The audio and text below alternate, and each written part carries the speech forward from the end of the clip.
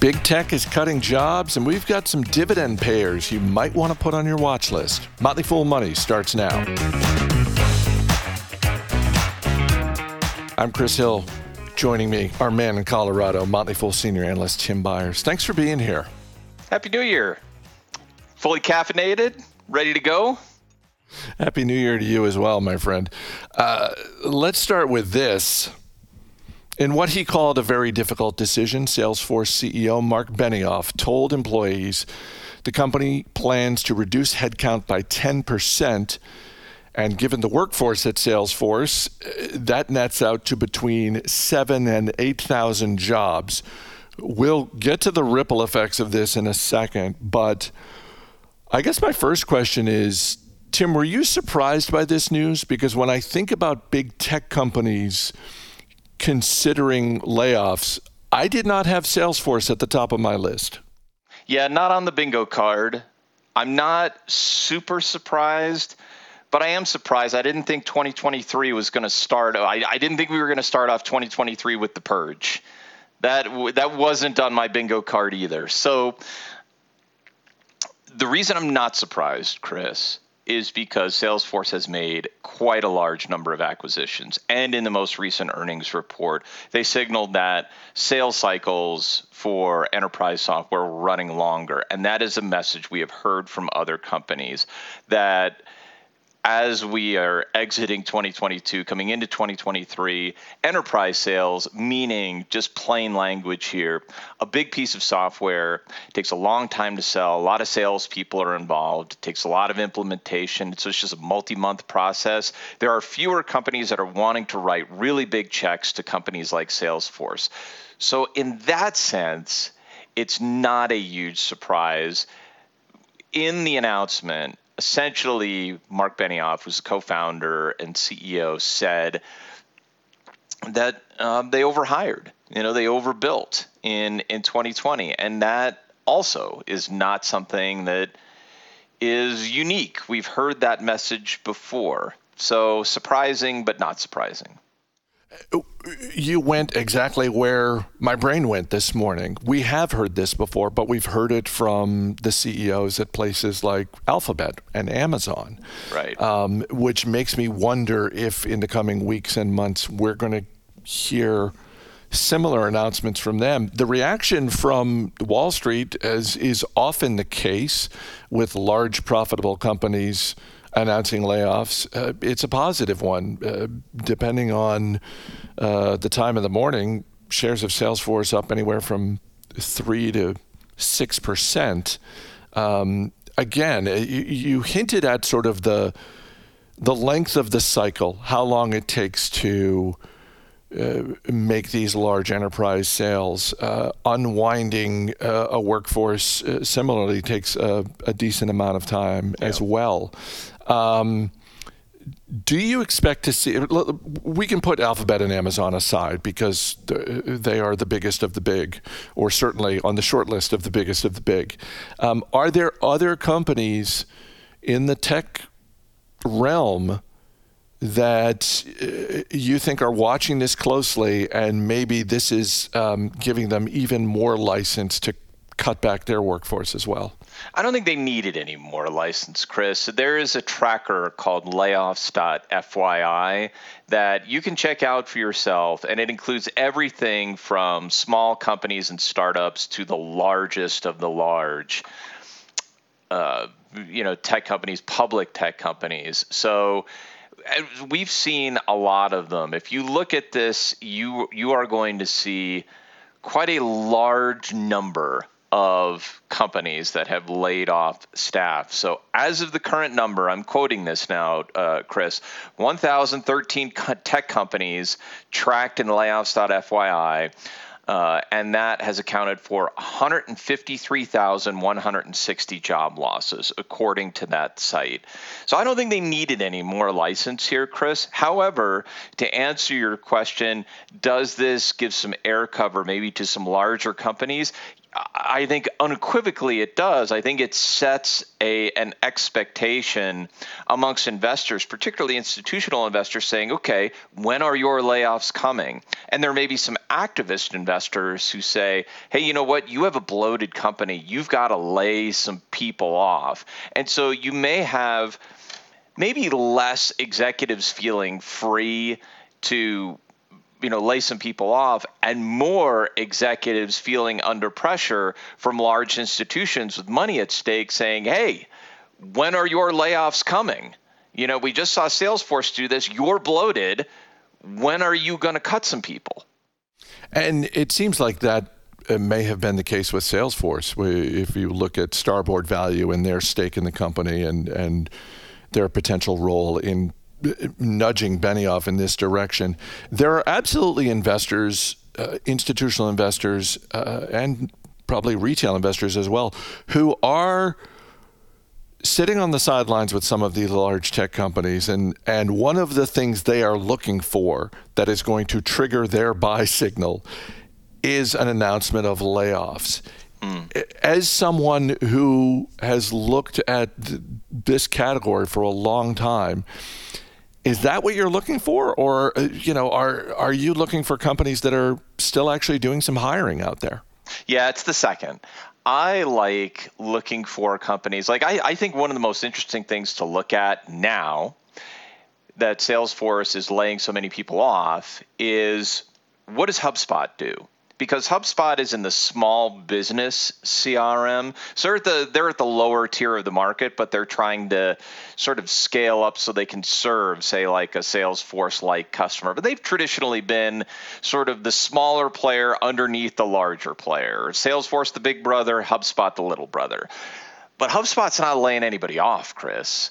And so what's interesting to me, I'll be interested to see if HubSpot maybe increases some of its hiring. To me, I think it's an interesting signal when a company starts hiring, when its peers are laying people off and putting up good numbers at the same time. So a good recent example of this would be Monday.com.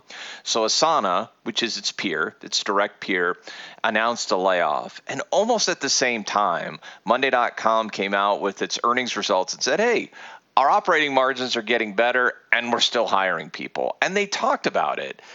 They are still hiring people. They haven't been crazily overbuilding, but they're still hiring people. That to me is an interesting signal when the results are getting better and you're still hiring. So I'm going to be really interested to see what HubSpot does in, say, the next 3 to 6 months. Do they ramp up their hiring a little bit?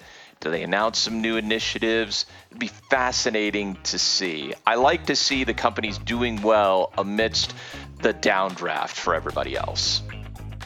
Definitely going to give us things to be watching over the next few months. Tim Byers, always great talking to you. Thanks for being here. Thanks, Chris.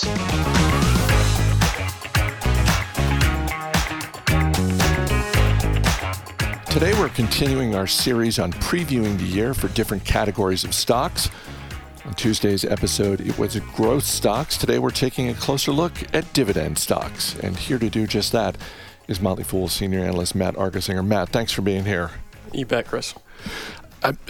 In my memory, my fading memory, 2022 wasn't quite as bad for dividend investors as it was for, say, growth investors.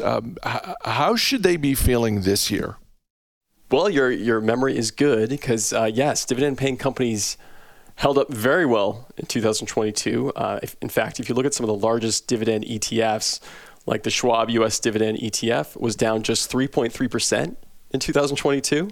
How many of us would have loved to be down just 3% last year? I certainly would, because I lost many times that amount. You can also look at the Vanguard High Dividend Yield ETF, which almost broke even in 2022. How about that? So yeah, dividends in 2022, they did kind of what they've done historically, which is they tend to lose far less during bad times or bear markets than the average stock. That's one of the reasons you want them in your portfolio. And I think they should be a meaningful part of your portfolio. If you look back through history, and S&P Global has done some great research on this going back about 50 years, dividend-paying companies, but especially dividend-growing companies, have been the best performers by a wide margin.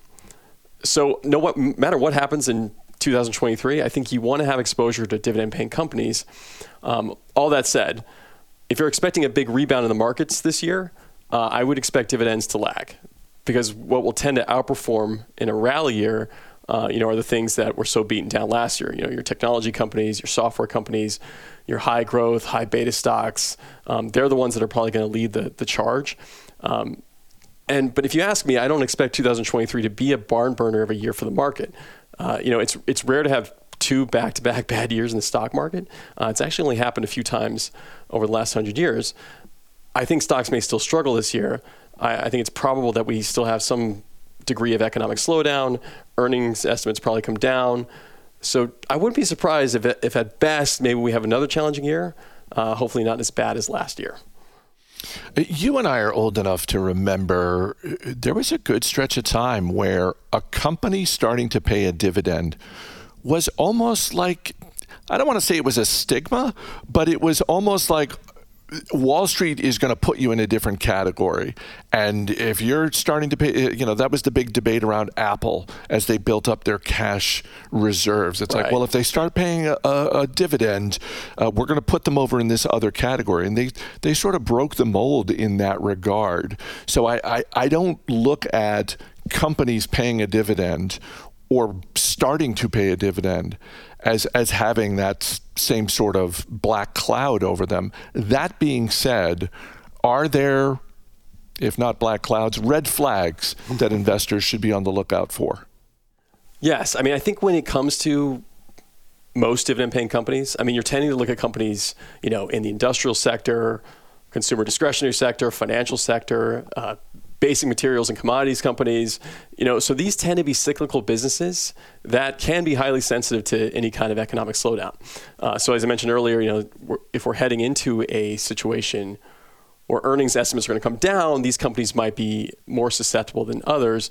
Dividends, of course, are paid out of earnings. So if earnings come down, dividend growth is likely to slow, especially a case for companies with poor balance sheets. It could mean dividends get cut or even suspended. So, I would pay attention to things like payout ratio, which is, of course, dividends per share as a percentage of earnings per share.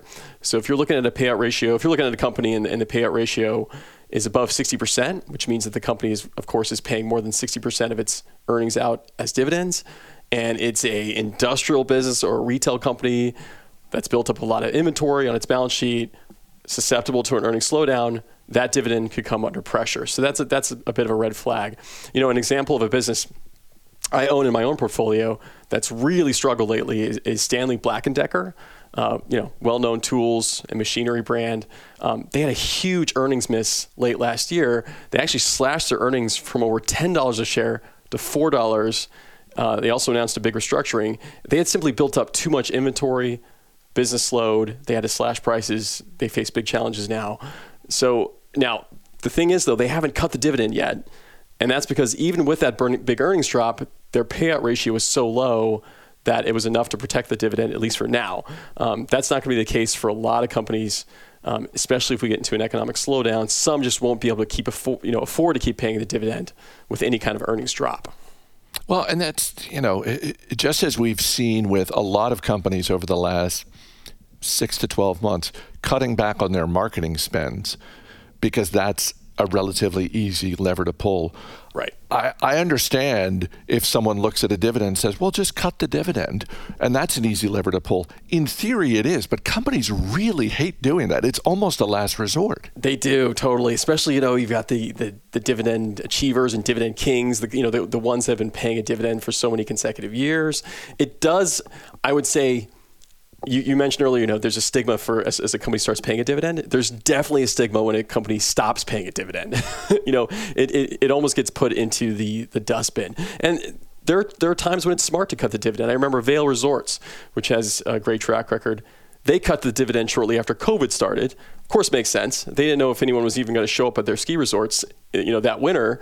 They resumed the dividend the next year. All was good. But, there are times when that happens and the market really doesn't like it. Are there, if not specific stocks, are there areas of the market that you think dividend investors should take a closer look at because maybe they're looking a little bit more attractive right now? Yeah, I've got a couple, Chris. I'm still seeing a lot of value in REITs. I know people who listen to me on the show, I know I talk a lot about the real estate sector. One REIT that I'm excited about lately is Extra Space Storage. The ticker is EXR. It's one of the leading owner-operators of self-storage facilities. If you think about it, self-storage can have some counter-cyclical aspects to it. If people move or downsize in a recession, that can lead to needing more temporary storage. There's also this big trend for baby boomers who are retiring and downsizing and finding out that their children don't necessarily want to inherit all their stuff. But either way, you have a very well-run company with a great track record and a 4% dividend yield. And then outside of REITs, one that I've become interested in lately is one called Lennox International. The ticker is LII. Again, another boring company. It produces HVAC and refrigeration appliances. Super boring, but that's what I love. It's been a killer stock. I mean, they've slowly taken market share from larger companies in their industry. And while the dividend right now is just about less than 2%, so the yield is not that exciting, they've actually grown that dividend by more than 18% a year for the last 10 years. I'd say one caveat with Lennox, because it's industrial, because it's cyclical, I might wait a few weeks until the company reports its Q4 earnings. I'm not trying to time the market here, but I think they'll likely disappoint, especially when it comes to their guidance, as we see with a lot of companies. So, and residential HVAC is kind of a big share of the business. Housing market could slow down. Construction's already slowing down. So if you can buy the stock for closer to $200 a share, which I would like to do, I think it could be a home run. Matt Argersinger, great talking to you. Thanks for being here. Thanks, Chris.